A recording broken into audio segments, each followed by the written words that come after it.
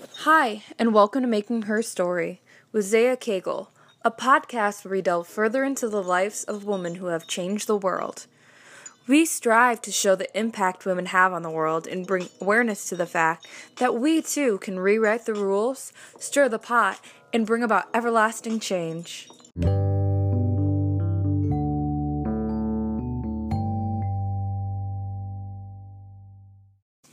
Today we are interviewing Jane Addams, winner of the 1931 Nobel Peace Prize.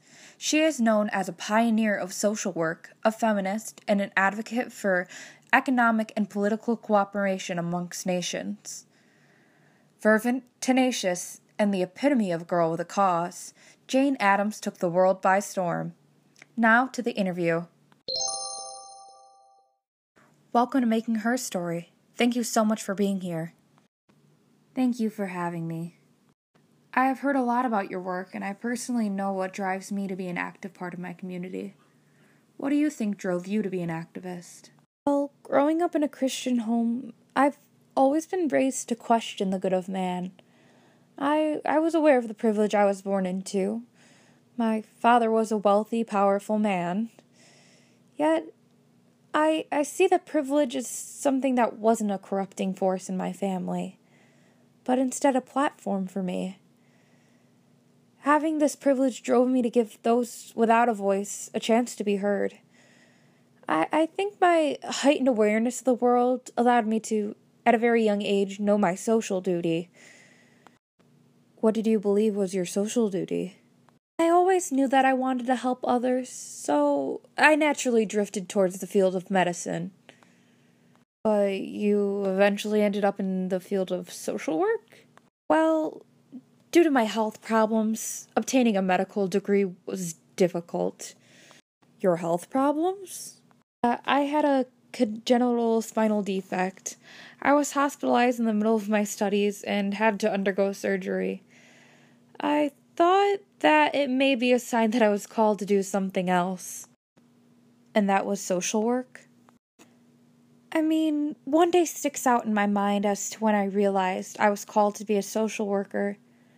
I was in London with my friend Ellen Gate Starr, and we visited a settlement house in the east called Toneby Hall. Since my father was a mill owner, I was very aware of what problems industrial workers had to face. I saw the services that were given to the poor industrial workers in London and vowed to bring something similar to the United States. What did you see in London that you wanted to replicate? Well, first of all, I saw the Toneby Hall and knew that I wanted a place that was similar. I knew that Chicago, Illinois was a working-class immigrant district, so I sought to find an appropriate building in the area. I ended up finding a large vacant building built by Charles Hull, so I named it the Hull House. What services were offered there? I wanted to offer services that not only help the workers survive, but also thrive. We chose to include some basic necessities such as a community kitchen, residency, and an employment bureau. We also chose to include a nursery, gymnasium, art gallery, swimming pool, labor museum, and a boarding club for working girls. In addition, I felt it was important that education would be provided to these workers. We offered college-level courses in various subjects and training in arts, music, and crafts, like bookbinding. We also sponsored one of the first ever little theater groups, the Hull House Players. Also, young aspiring social workers would be able to receive training. Who are some of the aspiring social workers you fostered? To name some, Florence Kelly, Julia Lathrop, Sophonisba Breckenridge, Alice Hamilton, and Grace and Edith Abbott. Why specifically did these young women stick out to you? Well, all these young women had a drive similar to mine and accomplished quite a lot.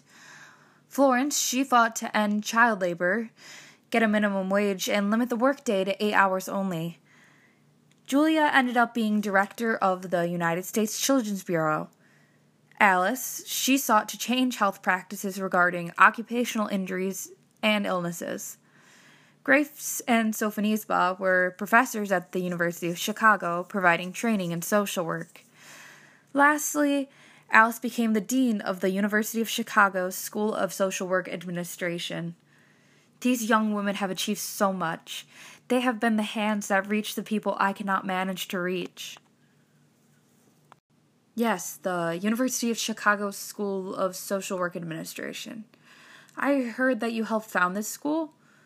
What drove you to get an education to those interested in social work?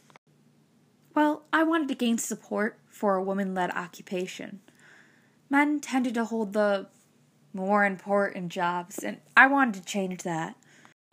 So would you call yourself a feminist? Someone that fights for women's rights? Perhaps. I definitely believe that women aren't giving the credit they deserve.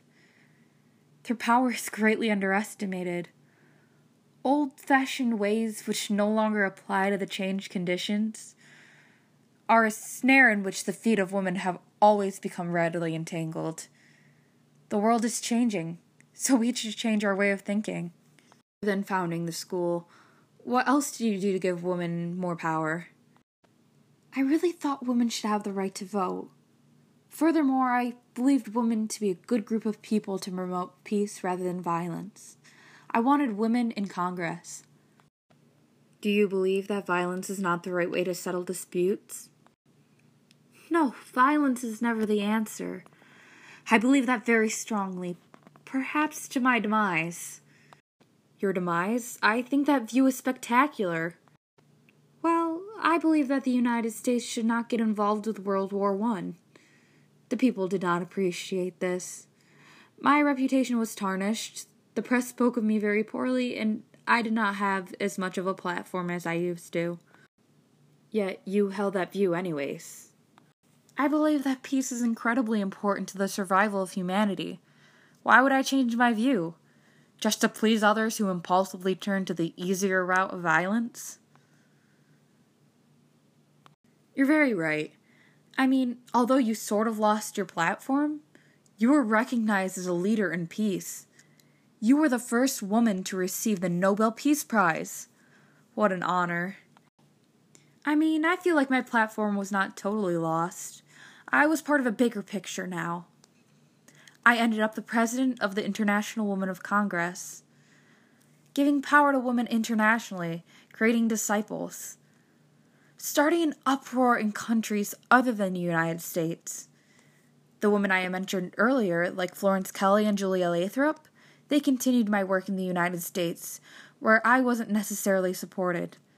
My platform was indirectly in the United States in a way. Wow, and to think originally you were going into the field of medicine. Life can lead you to places you never expect. I wasn't needed in the field of medicine. I was needed in the field of social work. That's where I ended up. I realized that it's good to have a plan, but sometimes you need to draw your path in chalk. Realize that life could easily bring you somewhere unexpected, depending on the need. Wow, life has really shaped you into a remarkable woman. Why, thank you. It's been a pleasure interviewing you for my podcast. It's been delightful. Well, that's all we have for this podcast. Jane Addams, the mother of social work, a pilgrim of peace, a feminist hero, making waves in various worldly aspects, a remarkable woman who sure is making her story. This is Zaya Kegel. Listen in for the next episode of Making Her Story.